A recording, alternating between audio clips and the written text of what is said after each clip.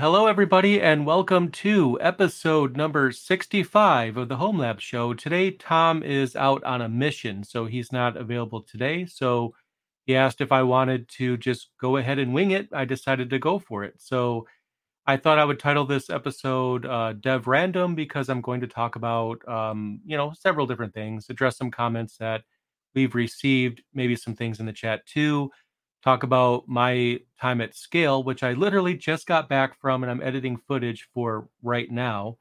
So there's going to be a few things to talk about today. But before I get into that, we need to talk about the sponsor for this particular podcast, which is Linode. Linode is also the infrastructure provider for Learn Linux TV as well. So we don't just drink the Kool-Aid. I mean, we really drink the Kool-Aid. Well, I guess that's a bad analogy. But anyway, the fact is Linode is a Linux-focused cloud server provider. And some people might think, well, why are you talking about Linode, a cloud provider, when the whole point of this podcast is self-hosting and home lab? Well, actually, it's not just self-hosting. A lot of times I tell people that, home lab is about strategically hosting things where it makes the most sense. And Linode, for example, being a cloud provider, can be the ultimate DMZ. If you want to run a blog, instead of just running it inside your network and letting people in your local network, just run it out in the cloud, and then you don't even have that problem. And then also we talk about things like Tailscale and all those overlay networks and related technologies. You can spin those up in Linode's platform. There's going to be a link in the description down below that you can use to support this podcast by clicking on that link, and you'll get free credit that you could use towards your new account. $100 of free credit, good for 60 days. And you can spin up some Linux servers and maybe run Nextcloud or any of the other things that we talk about on this podcast. So thank you to Linode for sponsoring this episode, as they've done for, I think, the majority of the episodes, except maybe one or two or something like that. So anyway, so with that out of the way, let's just go ahead and get right into it. So I figured what I would do is warm up by talking about Scale, which is where I was in Los Angeles for, quite a while, actually. And it was such an amazing experience. The majority of last week was spent there. And it was actually my very first Linux conference. And I was able to network with a lot of people, some of which are, I feel, a good fit for this particular podcast. I don't know who, I don't want to name drop anyone because I don't know who will or will not be on the podcast and what will actually ultimately come of that. But I mean, I've talked to people from, for example, Ceph, Nextcloud, um, Mattermost, GitLab, Jenkins, a number of others. I can't even remember everybody. I'm actually working on interviews on the Learn Linux TV YouTube channel. And if you're coming from Tom's channel and you're not aware of mine, you can go to learnlinux.tv, and there's a button on the top right corner. It takes you right to the YouTube page or the YouTube channel for the page. And you can check out the content. I'm actually going to be uploading at least 2 videos sometime today, and then subsequent videos will come out of that. But Scale was actually my very first ever Linux conference, which is so that has shocked everybody. I've told that. But keep in mind, the popularity of my channel, came up right as the pandemic, unfortunately, was also ramping up. So there wasn't really much of an opportunity, especially as I was quitting my day job to do this full time. I envisioned it like I'm going to be talking to you guys in person and networking and just hanging out with you guys. But it didn't work out that way, unfortunately. But now I'm more than making up for that. So definitely had a lot of fun at Scale this year in Los Angeles. So let me see if I can get caught up on the comments here. So one moment. So someone in the chat asked if if Tom is actually out today.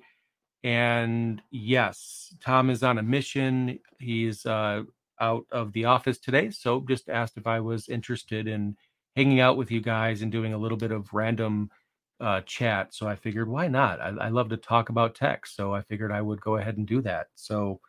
Um, so anyway, I got out to Los Angeles for Scale last Wednesday, and I was there. Actually, I just arrived back home yesterday, so I think I was like the last of the people in the group to make it back to their house. Long story, I'm a klutz when it comes to missing flights and things like that. So some of the things that I saw there, I know you guys are totally interested in Ceph, and that's something that's definitely on our list. So if any of you are thinking about writing in and telling us you should do an episode on Ceph, trust me, we're planning on that. So no need for that. We're already looking into that. It's just a matter of who's going to come on and talk to us about that. So what I figured I'll do, because I mean, you'll see the scale content on my channel, so I probably don't need to say any more than that. You'll get all the information there. I don't want to be redundant today, at least. So what I figured I would do is address some of the Q&A type questions that we've received. There's probably at least a few in here that we would be able to cover. And then if you guys have some questions you want to just insert ad hoc into the chat, I'll look out for that, and then we'll go from there. So let's see what we can do for our first question here.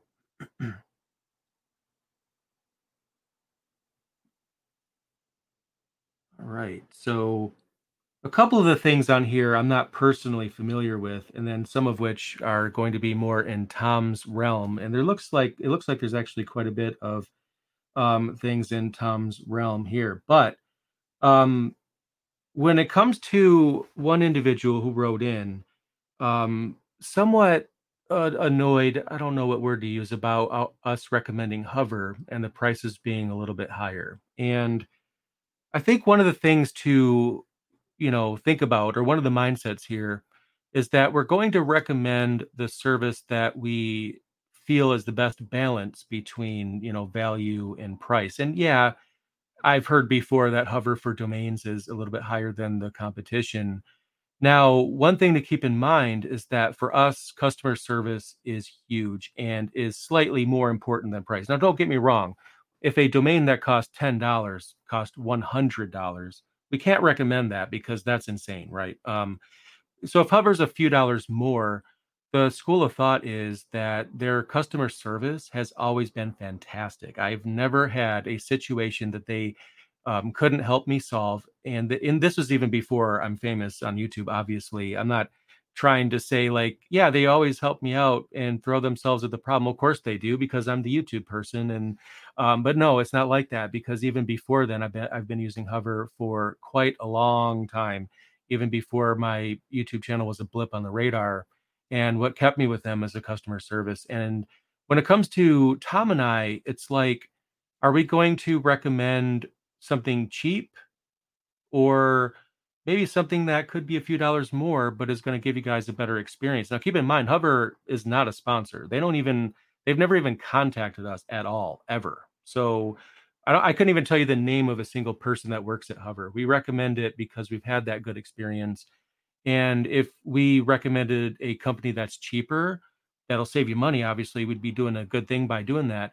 But at the same time, if the customer service isn't there and then you get a bad experience, you can't get your ticket resolved, you can't get anyone to help you out, I feel like that is worse than maybe a dollar or two more, because then you're losing real time and you're getting even more frustrated.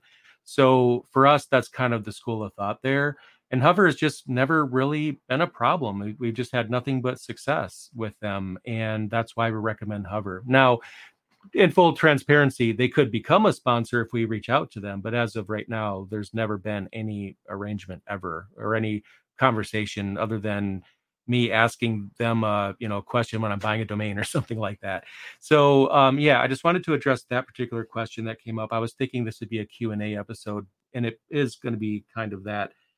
But looking through these questions here, we didn't get that many. I will acknowledge that someone wrote in and mentioned that there's only like the last 10 episodes in Apple Podcasts. So I just want to mention that I'm acknowledging that. I didn't look myself, but I'm just going to take you at your word for it. We'll look into that and see what's going on there. I think we've run into that before, and someone on the team fixed it. I'm not really sure what it was, but I'll look into it, or Tom will, or one of us will look into that.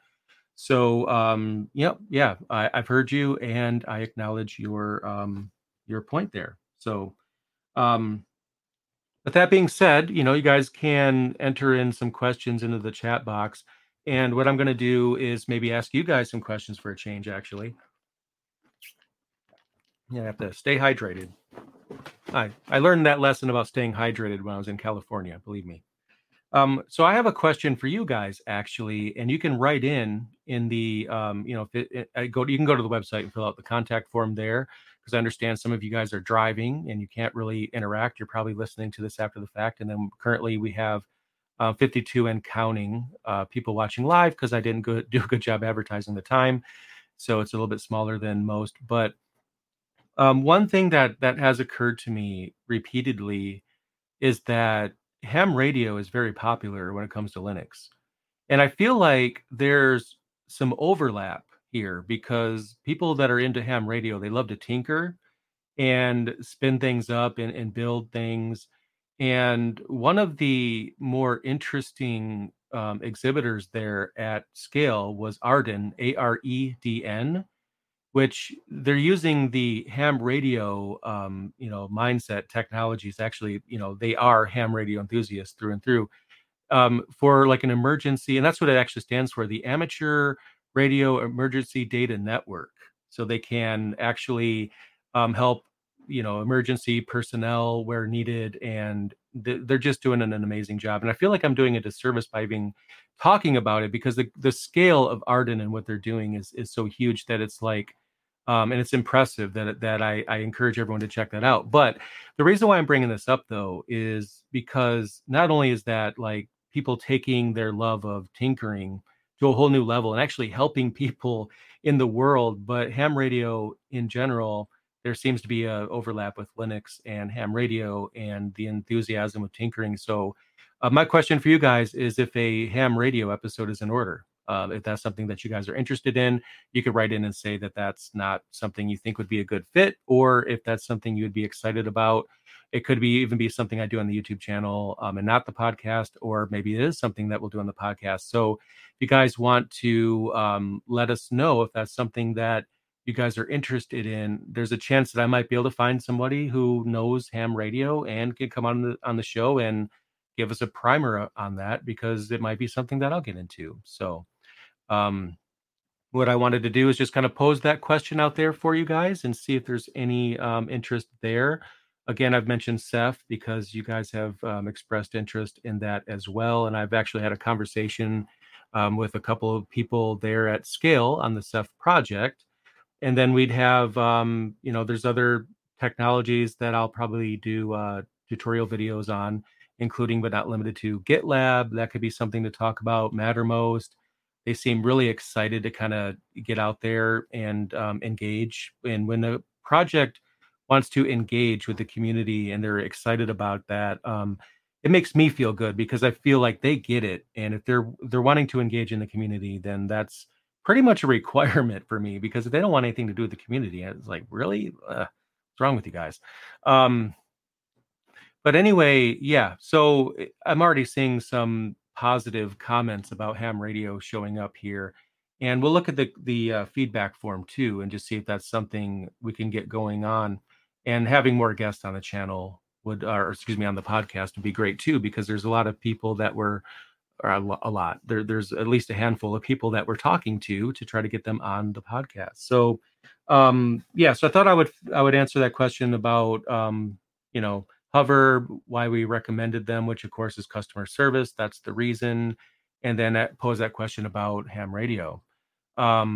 So when it comes to our recommendations in general, Hover or otherwise, Tom and I both are of the same mindset. It's literally like we really do look at things for a really long time before we, show them as a sponsor or mention them.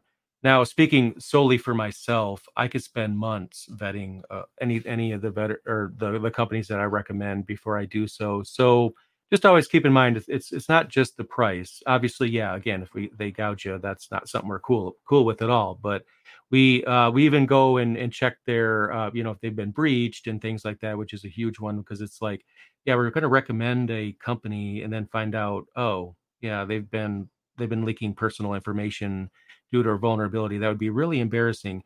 And those are some of the things like when you make content, you really got to pay attention to, because if you recommend something and then someone's personal information leaks as a result of that, we take that extremely seriously because, you see breaches on the news all the time. So price, customer service, security mindset, all those things really come into play here when we talk about these companies. So Hover is definitely not a light recommendation. We love the company and what they do in their customer service. So again, I'll get off the Hover soapbox because I don't want to spend all the time doing that.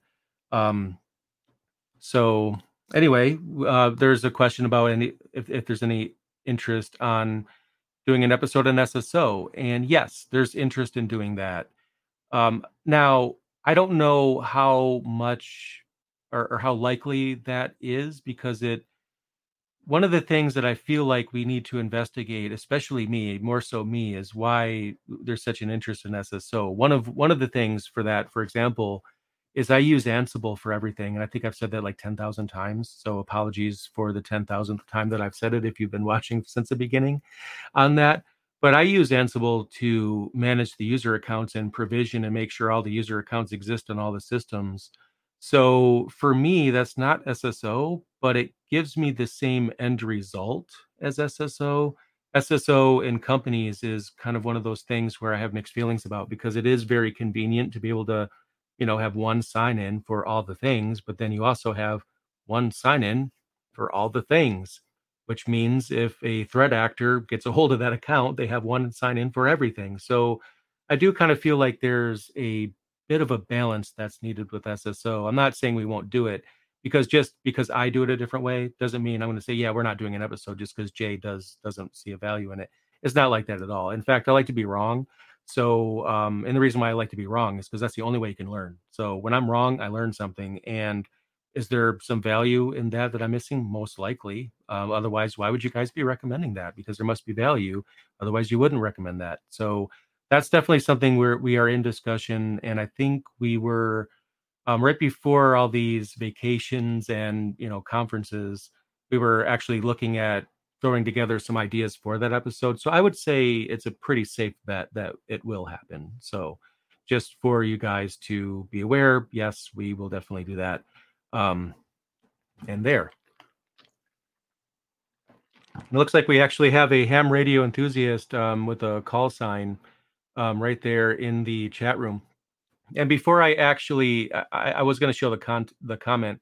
One thing I've noticed about ham radio enthusiasts is that they don't censor, hide, or retract their call sign at all. They freely give that out. And me not knowing as much about that is most. I don't think I'm doxing somebody by showing their call sign. If I click on it, I just want to make sure that when someone technically gives you their call sign, they're kind of giving you permission to show it. Is what I assume, but I don't want to assume anything that might not be true. So one individual says that this sounds like a job for LDAP, and I don't disagree with that. I really don't. It is a thing that makes sense, but also I sometimes wonder, Ansible or whatever your configuration management solution, making sure all of your systems have the same accounts and password hashes and home directory value or metadata values or whatever. If if it really matters in a home lab, and obviously I know in home lab we overkill the heck out of things, right? That's kind of part of the fun, and having a full LDAP solution, it kind of seems really cool. But one thing we could maybe cover is what the different values are. So if you guys want to write in, I think that would be a great opportunity. And it's not for you to sell us into the idea of doing a show on it, because I think we will anyway. I just want to make sure that we're rounding the edges with our knowledge and there's nothing that we're missing here. So if you want to write in and just maybe also mention why you might think LDAP might be a better solution than using like Ansible to provision your user account across all of your systems. Because I feel like with LDAP, you have a central place to manage your user accounts. With Ansible, you also have a central place to manage your user accounts. And yes, I know it's not the same thing as SSO. It's not going to share like your session cookie, for example. So I know one value is you sign in and you're signed into everything. That does make sense. But then again, we have to make sure we keep the security mindset of that as well, because I feel like I don't have to tell you guys about that because the audience of this podcast, you guys get it. You know about security. If you don't, then you're learning about it. So there is that as well. All right. So one individual was talking about power consumption with a screen name Feed Me Donuts. You know what? You could feed me donuts too because I'm hungry today. I skipped breakfast. I should never be able to do that. Power consumption is a very, very, very important thing to keep in mind. And here it's averaging 40 to 60 watts powered on and running. The R210 210MK. This is one of those rare moments where you're going to see me kind of like take a note here. Thank you, by the way. I'm going to just Google these model numbers and just kind of look this up myself because I think you've actually beaten my previous build videos. I've had some build videos on the channel where I built some servers that were, I think, 50 or 60 watts when they were powered on. And those are actually, obviously, 40 to 60 watts is definitely going to be lower. So, yeah, the power consumption, absolutely pay attention to that when you're building a home lab, because depending where you live, power could be very expensive. It might not be very expensive. So, I mean, obviously, if power isn't that expensive and it's dirt cheap where you are, then you probably don't care as much. But power consumption and noise are things that people really do need to pay attention to, especially if the server is going to be somewhere where, like a common area in your house. You invite a dinner guest over. It's like, why is there a jet engine in your living room? Is what comment they might have. And power consumption, obviously, you're greener if you get the power down, but also you save money too. And I think for home lab people, saving money means buying more gear. That's what we do. It's like, yeah, I'm able to save $1,000 a year. I also spent $1,000 on this awesome server over here. That's kind of how we do it, right? This hobby can be really expensive. Just to keep in mind, there could be like a free geek location near you is something to look in as well. If they recycle technology, that might be a place to get some gear as well if that's something you're looking for. So, and there any tips you guys have run into about models to run, or if you're using a specific server model and you'd like us to know about that, definitely write in and let us know about that, and we will look into it and consider mentioning that, or any power savings tips that you guys have run into, because I feel like these are the things that we need to share on this podcast with the community around this podcast. So yeah, there's definitely a lot to be said about that. And you guys, wow, look at the comments. Obviously, if you're listening, you can't see the comments, but you guys are really representing right now, which is really, really awesome. And yeah, with less power, less heat, absolutely. And that's also the case here in the studio, which I'm afraid I'm going to start sweating anytime, which thankfully for the people listening and not watching, you won't have to deal with seeing that, because I'm rendering video in the background on the Thelio. That's literally going to these like 2 videos that I'm going to try to upload today. And of course, this room heats up anytime I have my desktop running because it's a Threadripper with some pretty decent power, pretty decent specs there. So obviously, I need to get my power consumption down because I'm a freaking hypocrite, considering I'm telling you guys power consumption is a real thing. But I'm rendering video in my defense, so there is something to be said about that. So So here we have Christopher mentioning something about SSO here. It's a better solution for GUI and web apps, less important for console or system logins. There's a lot of popular web apps that need login, and having an SSO option is great. So one school of thought here is that when it comes to home lab, it's great to have other options. And just because I do it one way, I don't want it. I mean, the whole point of home lab is that, no two people do things the same way. And we're able to kind of like show each other the way that we're doing it to inspire other people that might want to do it the same way. And I think it would be kind of bad if everybody did it my way, because then there wouldn't even be anything to talk about. There wouldn't even be a debate. There wouldn't be a conversation. So I feel like that's the spirit of home lab right there, with Christopher's comment, because he's actually mentioning a use case for that, and that use case might resonate with someone else. And as much as possible, we try to be unbiased as well, because just because Tom and I do it one way, it's not just about that. It's about understanding all the different options. And one of the ways that this is so great is that you learn all the different ways of doing things that can help you at your job if your job is working in IT as well. And then some of that can bleed in. If maybe your people at your company ask you, do you know of an alternate way or solution to do this? Yes, I have been practicing for years. Well, actually, that's probably not what you'd say. You'd probably say, I've been checking out this solution and this is what I think of it.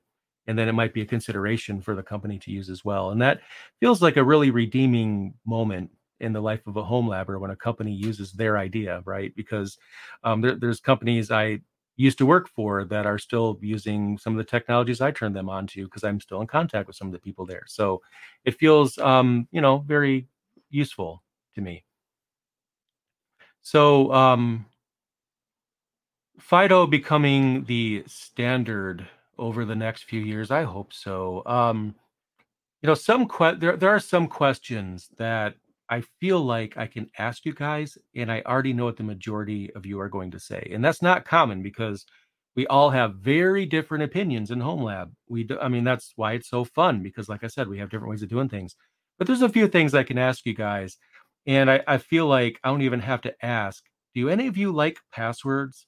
There might be one or two of you that might say yes. I doubt it, but I feel like the general consensus here is that passwords are annoying and that nobody really likes them. It's just kind of like I have in the studio mouse right here. I can't, I could tell you 20 years ago, I wouldn't think that I'd still be using this today. Obviously trackpads, we have replacements, but we always have physical mice. Some things just never seem to go away. Password authentication is one of those things, and I don't really understand that. And with Fido, specifically Fido 2 being passwordless, that it's just so amazing to me. And we have the technology now. Sometimes it's just like herding cats to try to get, companies to follow suit and support it. And, when Feed Me Donuts here, this comment that I'm referring to that came into the chat room, um, it feels like it'll slowly become a standard over the next few years. I agree. Apple is using passkeys, and I'll admit that I haven't fully looked into it yet. So apologies if I'm getting this wrong. But obviously my complaint is that it would be like very Apple specific, and that's fine if you are an individual that only plans to use Apple products. But one school of thought with this is that I don't really believe in like full reliance on a platform. Full disclosure, I use an iPhone too, but I know that surprises people. But the reason is I don't like cell phones at all, and I don't like Apple. I don't like Android. Just a personal opinion. No offense to anyone, obviously, but I just dislike Apple or the iPhone 1% less. And I have to have a phone. I don't really want a phone at all. I don't want anything to do with a phone, especially not a smartphone. But then again, in today's day and age, you have apps that alert you about servers being down and all these other things. And sometimes it's really hard to get away from those things. Anyway, back to the point. So if my point is this, if Apple was to do something super egregious, not that they haven't done egregious things, but we're not going to get into that. I could totally switch to another provider tomorrow and not care. I just don't care. I really don't. And in that case, maybe that is the tipping point. And then I like Android 1% more than Apple, and I go that direction. But if I go that direction and I'm using passkeys, which is Apple's passwordless, I think it's a FIDO2 equivalent, or it is FIDO2. I'm not sure yet. Still looking into it. That it's going to be locked to the iPhone. So, okay, how do I transfer that to another platform?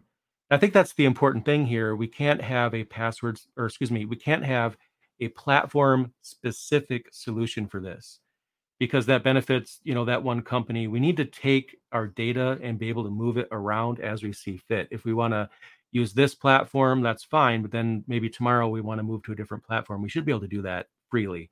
And I'm worried about maybe sometimes that's just not going to be as easy to do when you have a company like Apple. Now, in their defense, hopefully they're doing it right. I'm going to look into this. Hopefully they have a mechanism through which you can actually, get your pass keys or whatever they're calling them today out of their platform, put it in another platform that you're using to make that truly owned by you, the user, that you own your data. No one else owns the data but you.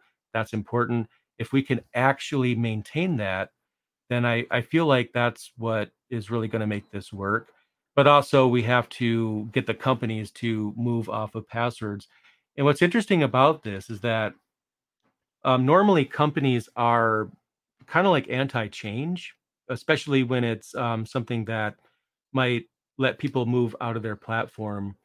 But also keep in mind that companies lose a lot of money, constantly lose a ton of money. I'm talking about all the companies, not just Apple, not just Google, like every company out there that, company that is a profit company and they use passwords, which is everybody. When you call in, the person who answers the phone, if you were to call in and say, "Hey, I forgot my password or I can't log in," then, obviously they have to pay an individual to answer that phone call. And is answering password reset calls really the best use of that person's time that you're calling in? Now, granted, they're probably happy to help you out, but at the end of the day, the more support cost, or I mean, the more a company relies on passwords, the more plausible it is that people call in for help with that and they lose money. Now, obviously, I'm not saying we should hire fewer employees, but I feel like those employees' talents are probably best used with helping people with other things, not just resetting passwords. So I feel like um, I just don't see companies liking passwords. I don't see users liking passwords like you and I don't see companies liking them either because I feel like passwords are the bane of everyone's existence at this point. They're annoying to everybody. So hopefully this goes in a direction that's open and keeps our data safe and allows us to retain full control over that. And as long as that's the case, then I feel like it's all fair. Then it's good. We can get rid of passwords. And wouldn't that be nice? Passwords are on the same list as like the Flash player back in the day that I couldn't wait for that to die. Sorry to bring up the Flash player. I'm sure that makes a lot of you anxious. It makes me anxious just thinking about it. But I remember just trying to use browsers on 64-bit Linux was a pain because of Flash, because of some websites relying on that. And when Flash went away, man, was that great. And when passwords go away, that's going to be probably even better. So, and then at that point, maybe we'll have conversations on this show about how to have a completely FIDO2 oriented login system with everything and take the whole login thing in a completely different direction. I think that would be a lot of fun. And of course, someone has to play the Java card and bring that up because, if it wasn't Jim, the IT guy in the chat room bringing up Java, then I would probably bring it up myself because, it's just Java is one of those things that nobody can run it right because the garbage collection, the way it handles memory, it's good, but at a certain point, it gets really hard to scale it and to maintain it. And then, of course, it's heavy anyway. And as somebody that has managed a lot of Atlassian installations, things like Jira, Confluence, and whatnot, anybody who's done that line of work, they'll tell you like it's a pain and it's annoying. And yeah, hopefully we can get rid of Java. But that one thing I like to say about Java: write once, exploit everywhere. That's the official slogan. Oh wait, actually, that's not the official slogan, but it may as well be, right? They say write once, wasn't it write once, run everywhere, or something like that? But I just say write once, exploit everywhere, because of all the vulnerabilities that became a laughing or a running joke in the community for quite a long time.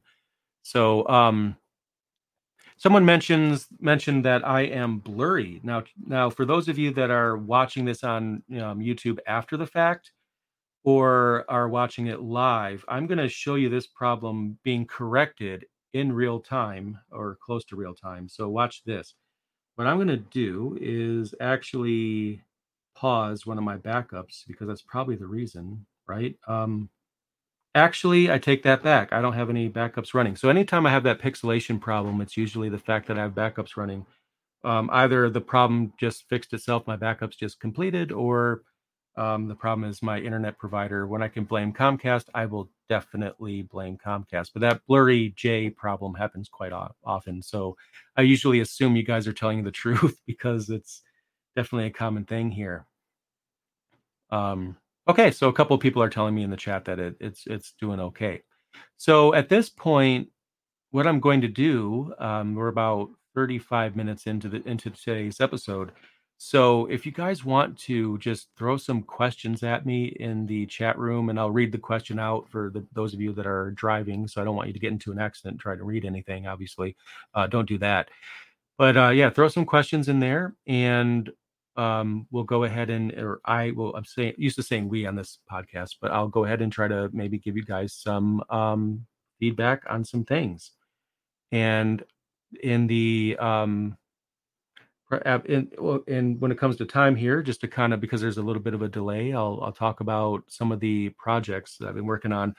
Nothing too exciting. The whole backup thing is because I've audited like my entire backup system. I spent like an entire weekend testing backups, making sure they work, which I do regularly anyway. But just auditing my data, how it goes to offsite and how it's backed up and everything, knowing that a resync was necessary was a little hard, but that seems to have been cleared up now. And what I like to do is have everything central on my TrueNAS, but then I also have a Synology that grabs a copy daily of everything on the TrueNAS, and the TrueNAS itself does snapshots like every 4 hours, I think, is how I have it set up, and then nightly it copies everything off site as well. So I have all of that going on, and sometimes I'll download things back just to make sure I can open them, test the backups, which is super important. And as a consequence of that, that resync took a long time, causing some of the live recordings that I've done to show me very pixelated because I have a download speed of 1250. That sounds great, right?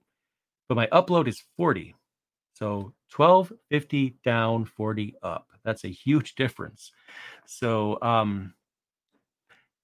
do I have a favorite logging aggregation application?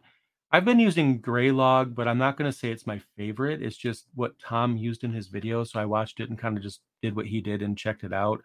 I'm open to alternatives too to check out as well. I thought maybe it'll be fun to kind of see what else is out there. So if you guys are using something else, you could write in and let us know about that. And maybe I could do a comparison or a tutorial video on whatever that is, unless Graylog just happens to be the best solution. It is working for me. I feel like the problem with recording content or being a content creator is that if running a home lab and creating content at the same time means that one of which is going to be neglected.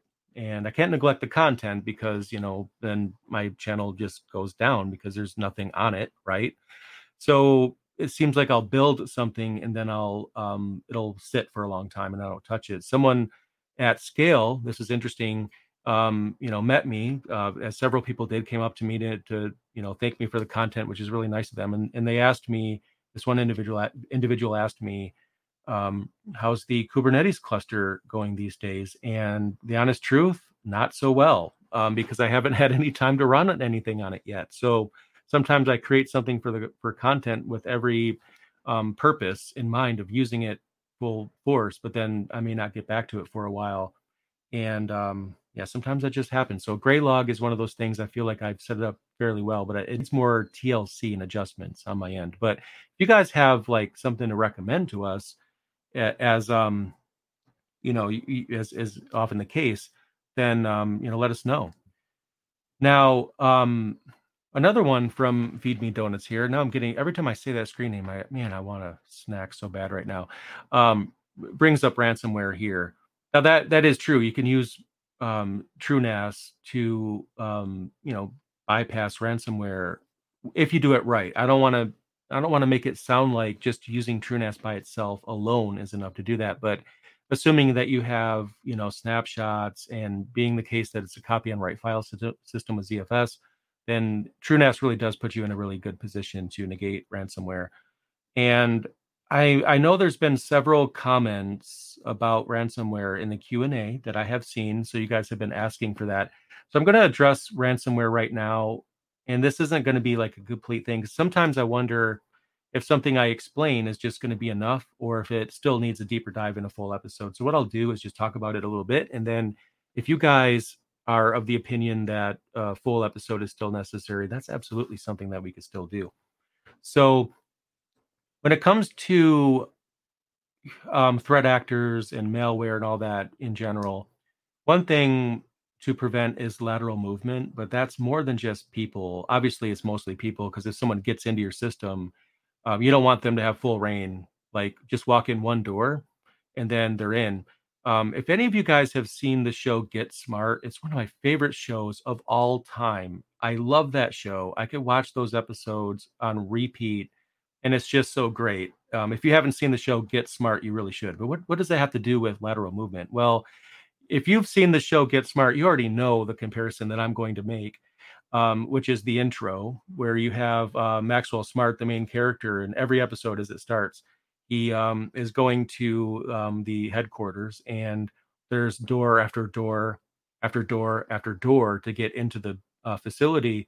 And I feel like IT security done right is like that. So if somebody wants to break in, they get through the first door, not the second, hopefully, and at some point you hope they stop. But when it comes to storage and ransomware, it's kind of like the same thing.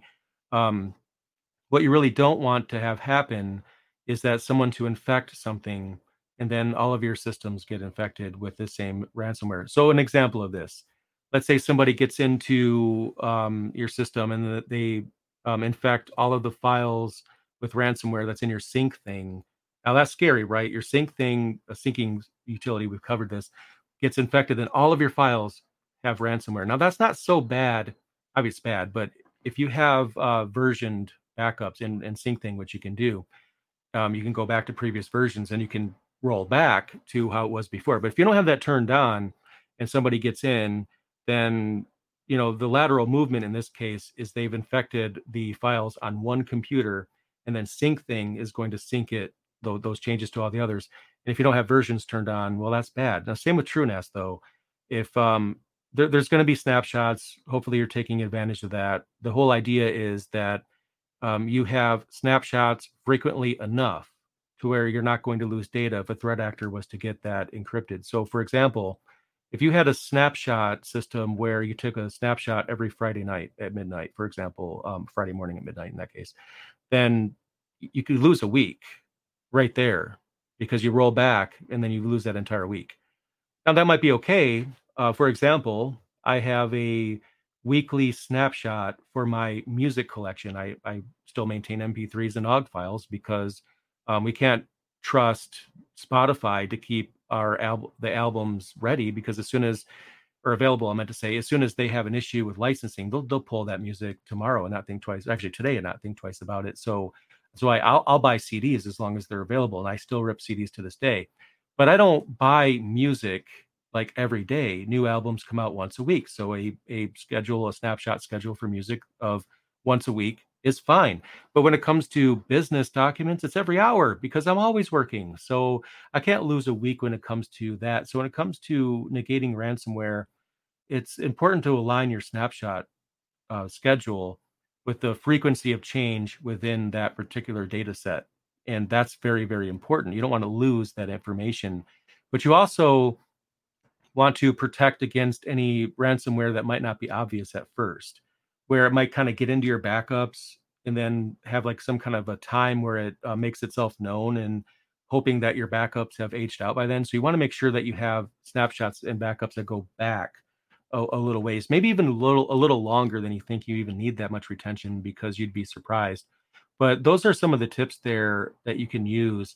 And that's especially the case if you use off-site backup as well, because you could set up, your backup solution on the other end to also have versions as well. So you turn on versions. For those of you that use Windows servers, I think I'm a bit rusty on Windows nowadays, but they have a previous versions. It's called, I think Shadow Copies, if I remember correctly, where you can have that enabled there. And then on Linux, we have Timeshift for the same thing, because you could use that for the same thing there. You could also use LVM snapshots on Linux as well if you wanted to do that at a Linux level. So if you guys still want more than that when it comes to protecting against ransomware, let us know. Maybe we can get Tom and I together to really discuss this more in depth. So if you think that there's more we can go into on that subject, let us know, and we'll definitely consider that as an episode that we will do. So I have a individual right here that is asking if I've had a chance to get HA proxy or traffic to provide secure certs. Not yet. So that is on my list for sure. Traffic especially, and I have a few others that I wanted to go over as well. I don't know when that's going to come out. I have about 10 more videos, not counting the scale content, to get uploaded for you guys, like one of which is an updated Nextcloud tutorial that's coming very soon. For Nextcloud, specifically for Ubuntu 22.04, now that that's out. And I also have an eGPU video coming out. Oops, I think I gave that away. Darn it. I actually did that on purpose. external GPUs, definitely going to be a video to go over. You guys really liked my docking station video, so that's coming. I will do a video on this as well. Now, Tom has a video, if I remember correctly, on using HA proxy for that purpose on his channel. But I think for mine, when I do content about it, I'll probably go about that a different way, so it doesn't really require pfSense. Not that there's anything wrong with that. I'm a pfSense user, but that being BSD, it kind of falls outside of the scope of Learn Linux TV. I mean, Linux is more than just a part of the name. It's really the focus. So if it's BSD, not that there's anything wrong with BSD. BSD is great, but maybe if I had a Learn BSD TV, that would be fitting for that. But maybe that's something that we'll go ahead and cover in another episode. So here I have Josh asking me which software I use to rip CDs. And it's called Asunder, Asunder. And what I do is I rip my, and I say MP3 is kind of like how people say Kleenex when they mean tissue. I actually use OGG format for everything, and I use the highest bit rate for OGG you could possibly get, which means the files are going to be 25 to 30 megabytes a piece. So not quite as big as a FLAC file. It's still going to be lossy, but it's going to be like the best quality that you can get, and probably overkill, to be honest. But I believe it's 499 kilobit audio, if I remember correctly, at the highest level on Asunder. If you choose OGG and then you crank that all the way up. What I've noticed on Asunder is that the CD database lookup is broken. It doesn't work. So you will have to type in the artist name and all the titles of the songs yourself, which really, it can get tedious, but it is what it is. And you can, that means you also have to add the album art yourself. And then what I do is I use EasyTag to make sure that all the MP3 tags, and here I go again, the ID3 tags, which you could also have metadata NOG files, is replicated across all the individual tracks. So Asunder, Asunder, for ripping CDs, and then EasyTag for going back into those files and making sure that the metadata is there. So, all right, Kona Silence. Yes, that is one of the funniest things about Get Smart, and also the shoe phone was a pretty funny aspect of that show as well. So I'm going to scroll back up here, see if I didn't miss anything. Doesn't look like I did. And if I did, just go ahead and repost that question. I won't complain at all. So we have Noel. I hope I'm saying that right. Noel. Sorry, apologies. I'm not good with names. But using Nginx Proxy Manager, probably something I should check into as well. What else do we have here? Yeah, and pfSense, have another, the same person here talking about that. pfSense is a great way to do it. And I think if you're using pfSense, it makes the most sense, honestly, because it's already the main thing. But I also have a container that I've shut down. But before the pandemic, I had this LXC container running in Proxmox that was a proxy that everything would go through. And I built it custom. I just installed Nginx and I created the config file for each service that it's proxying to, and it worked fine. I could get a cert for everything I wanted. But the only reason why I stopped using that is because ever since the pandemic started, I'm, remote far less often, not really feeling like I need a proxy as much, although a proxy can be just as useful internal as well. So I actually shut that container down, and it still exists. I could turn it back on right now, and then it would let me into those services remotely, but I leave it off because other than Scale recently, I'm usually home most of the time. So I don't really get as much use out of that. But that is one way to do it. There's actually many ways to do it. So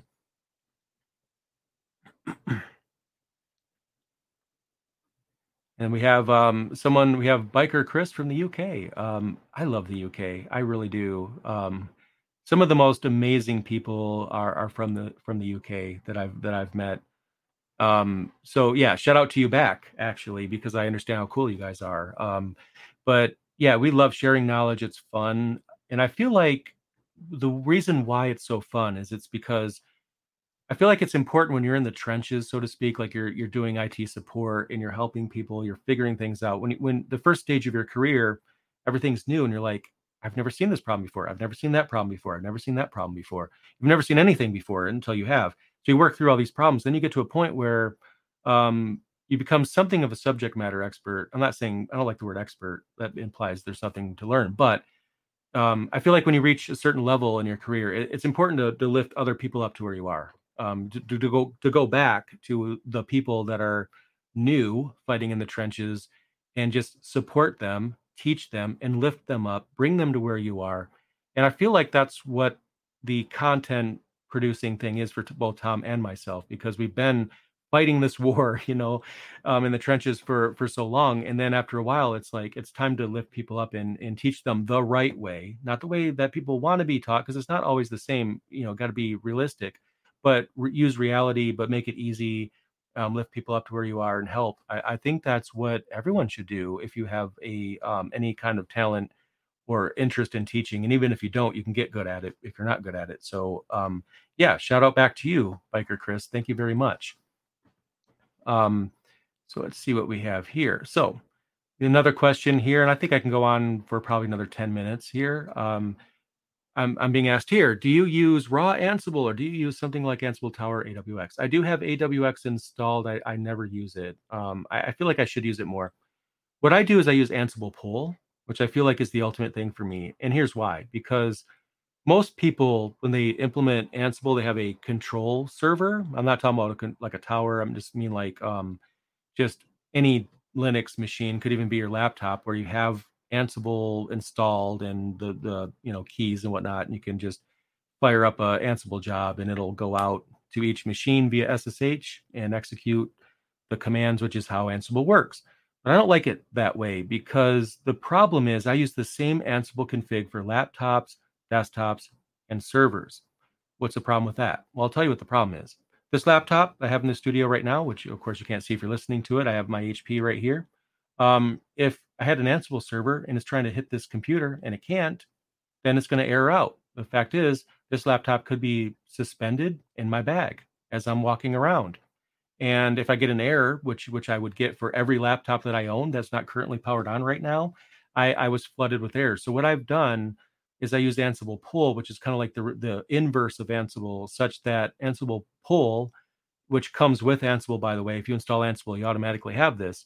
You could run Ansible-pull. If I remember correctly, it's -U. I think it's dash capital U, and then the URL to a Git repo. And it could be a private Git repo as well, so you don't have to make it publicly available. Then what happens is when the computer is up, it'll do Ansible Pull, which means it pulls down the Git repository and runs it against itself. And you can have machine-specific configurations with Ansible Pull, which don't listen to anyone if they tell you that you can't. I mean, it's hard to do, which is why some people think you can't. But once you get past that, then you have each machine downloading the configuration to itself and running it. But you create another problem, though, because you do want to be notified if there's errors, if something fails. So, or if the machine or the job hasn't run in a long time, I use healthchecks.io for that. So basically, you make that the last play in the playbooks, and you don't want that to be the first one. You want that to be the very end. And if it gets to that and it sends that healthchecks.io ping back to that service, it clears, and you have a timeout. You set however many days for that. So maybe if you haven't had a job run successfully in 7 days, you want to be alerted to that. That'll help you understand that maybe you might want to look into a machine. If it hasn't gotten to the end of an Ansible playbook, it means it's failing earlier or it's not running at all, and you might want to look into that. So that way you don't get into a situation where you have a situation where you just nothing's running. And you want to know about that. So healthchecks.io is what I use with Ansible Pull to accomplish that. And ever since I've done that, I couldn't go back. It just makes so much sense. And another thing about Ansible Pull is you can use Cloud Init and put your Ansible Pull command right in the Cloud Init config file and make that part of a template in your VM solution. So that way, anytime you spin up a machine, you at least get a base config already provisioned there. As soon as you boot it up, it's going to download that and it's going to run. And the other thing you can do, I think it's -O is the option with Ansible Pull, which means only if changed, which is pretty cool because you won't have it running over and over again. It'll only run if you actually commit a change back to the repository, so you don't waste CPU cycles on running Ansible for no reason. You don't want your config management solution running over and over and over again, just cranking up the CPU. You only really want that if there's a change for it to run. So that's how I do it. All right. Let's see. Yes, and that's interesting. I think I just accidentally answered a question from Ben that was asking about what the service was that notifies you if cron jobs aren't running, and that is healthchecks.io. You could put that health check right in Ansible. You could put it in your cron jobs, whatever it is that you have running. You just make it the very last thing. That's important. So you don't want the health check ping to run at the beginning of that task because at the end of the task it could fail later. You want it to be at the end, and then you can just go to the healthchecks.io and you get a certain number of checks for free. I can't remember. I think it's like 10 or maybe more than that. I don't remember, but they're quite generous with what they give you for free. So I would check out healthchecks.io. And then what it does is it gives you like this hash value. So it's like I think it's like an equivalent of a curl statement. And it just posts that over that with that key, and that hash is a match to the job that you set. So you give the job a name, then you get a hash value and a URL, and it basically just says, make your cron job hit that URL. And when it does, then it clears. By default, I think it is set to 24 hours. If the job hasn't run, it'll alert you. I think that's too aggressive. I set mine usually to however long the job is supposed to run plus 1 day. So um, I like to just make mine 7 days. I think is fine for me. You might want something a little bit more aggressive than that, but then I just add another day to it. So it's healthchecks.io, which has been great. I've been using the heck out of that. So that's what I recommend. All right. So I'll answer one more question.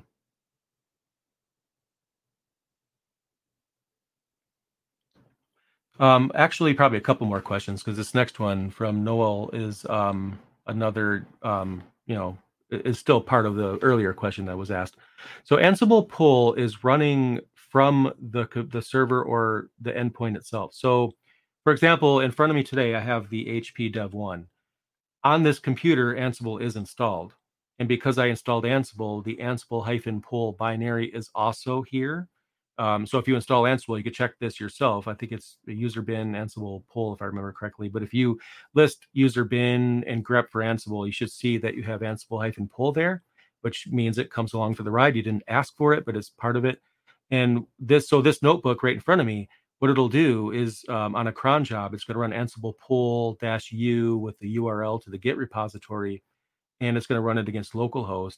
I do have it using the host file anyway, because if it's a laptop, it gets a certain configuration. Server, it gets a certain configuration. It does need to be different. We don't want it to be the same in everything. I'm not trying to make this a server, right? This is my notebook. So it's running locally against itself is what it's doing. And I do have my implementation on GitHub for the Learn Linux TV GitHub. If you want to check that out, my implementation is there if you want to check that out, but it is very out of date, probably 2 years out of date at this point. So keep that in mind. I've changed a lot. I do need to resync that at some point, but you could get all kinds of examples from there. You can see how I've implemented this. It might be a little confusing at first because you're literally going to be looking at something that was in development for like 5 years before I put it out there, and it's probably beyond what anyone wants to do. Then again, probably not home lab, right? But Ansible pull runs localhost on the machine itself. So if I put this notebook in my bag and it's suspended, then Ansible pull isn't going to run. There's nothing to error out. And when I open it back up and the cron job fires again, then it goes ahead and it runs and does what it does. And I also have a service called Pushover that I've been using recently that I have Ansible hooked into, that if there's an error while a Ansible task is running, then I'm going to get that notification right away. So healthchecks.io is there to make sure, like, if it doesn't run at all, then I get notified. But if it runs and it errors during the run, then I have a error checking playbook that will hit Pushover, which then alerts my phone that there was a problem and I need to go ahead and look at that. So that way I'm always alerted if there's failures and I don't lose that aspect by using Ansible pull. So I hope that helps with that question there. And Ryan clarifies that it's 20 cron jobs for free with healthchecks.io. Thank you for that. I thought it might be. Just wanted to be sure I'm telling you guys the right thing. I don't want to give you guys misinformation. Bomber asks, how's the Dev 1 going? They don't seem to ship to the EU. Well, I wish they would by now. That's weird.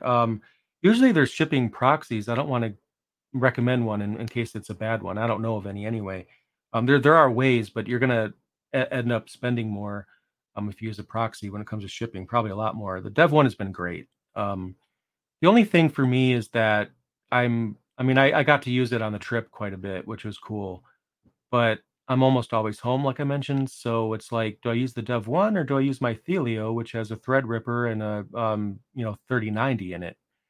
So my Thelio is going to automatically be chosen by default, given how much more powerful it is, and um, it is what it is. But when it comes to laptops, the Dev One is it. That's the one I've been using the most, to the point where I'm probably even just going to sell off a couple of my other ones at this point on eBay. So I really like it. My only complaints with the Dev One is that there's no card reader. I wish there was. And it's weird. I thought for sure there was a card reader when I reviewed it, but I can't see one to make that honest. So there's no card reader. And because of Intel shenanigans, which Intel is, oh God, Intel, don't even get me started on them. The fact is they are making it hard for AMD to have Thunderbolt, which this does not. So when I was doing my eGPU video for external graphics cards, well, the Dev One couldn't be a part of that because it doesn't support that. Which again, I'm sure they would have put Thunderbolt support in there if they could have, but being the situation is what it is, that's all it is. But if you don't care about Thunderbolt not being present and having to get like a USB card reader if you do anything with a camera, I feel like those are the only downsides, because the build quality is great.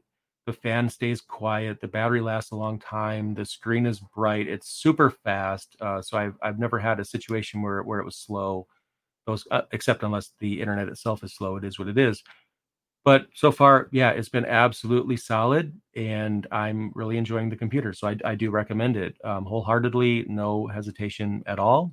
And the fact that it can actually run Debian, which is one of the hardest ones to get working on a lot of hardware, that was very impressive to me that it was able to do that. I think I did use the non-free Debian stable. I can't remember, check the review, but yeah, it's going well. So let's see what else we have here. All right. So I am going to call it right here. One thing I will mention as an aside about my own channel is that I do plan on live streaming more often. So I am sorry about that, guys. It's just been the content producing has been taking so long, and the workflow and the rendering process, or I should say editing process, is a long time. But I'm finding ways to shorten, and I've achieved um, I've shortened it enough now to where I feel like I can engage again. So that was a unexpected part of my going into business for myself, but I think I got it figured out. So after this week, I'm hoping to do more live streams. I might sneak one in at some point later this week, which if you're listening to this after the recording date, then it probably already happened. But either way, just check the channel and I'll have some live streams on there. One of my goals is to get a recurring live stream going, like Tom has on his. I think it's live stream Thursday, or don't quote me, but Tom has one on his channel regularly, at least one, and I'm going to do the same there. So that being said, this was the Dev Random, probably one of the most random episodes of the history of this podcast, but I had a lot of fun hanging out with you guys, as I always do, because our audience is awesome. We love you guys, and we have a lot of fun chatting with you. So continue being awesome like you already are. And Tom, I don't remember if he's back for the next episode, but you'll find out, because getting closer to that, it'll either be me or him or both of us. And then as vacations and conferences wind down even more, then we'll get back to our status quo. So anyway, with that out of the way, I had a lot of fun today. Thanks again, guys. And we will see you in the next episode. Take care.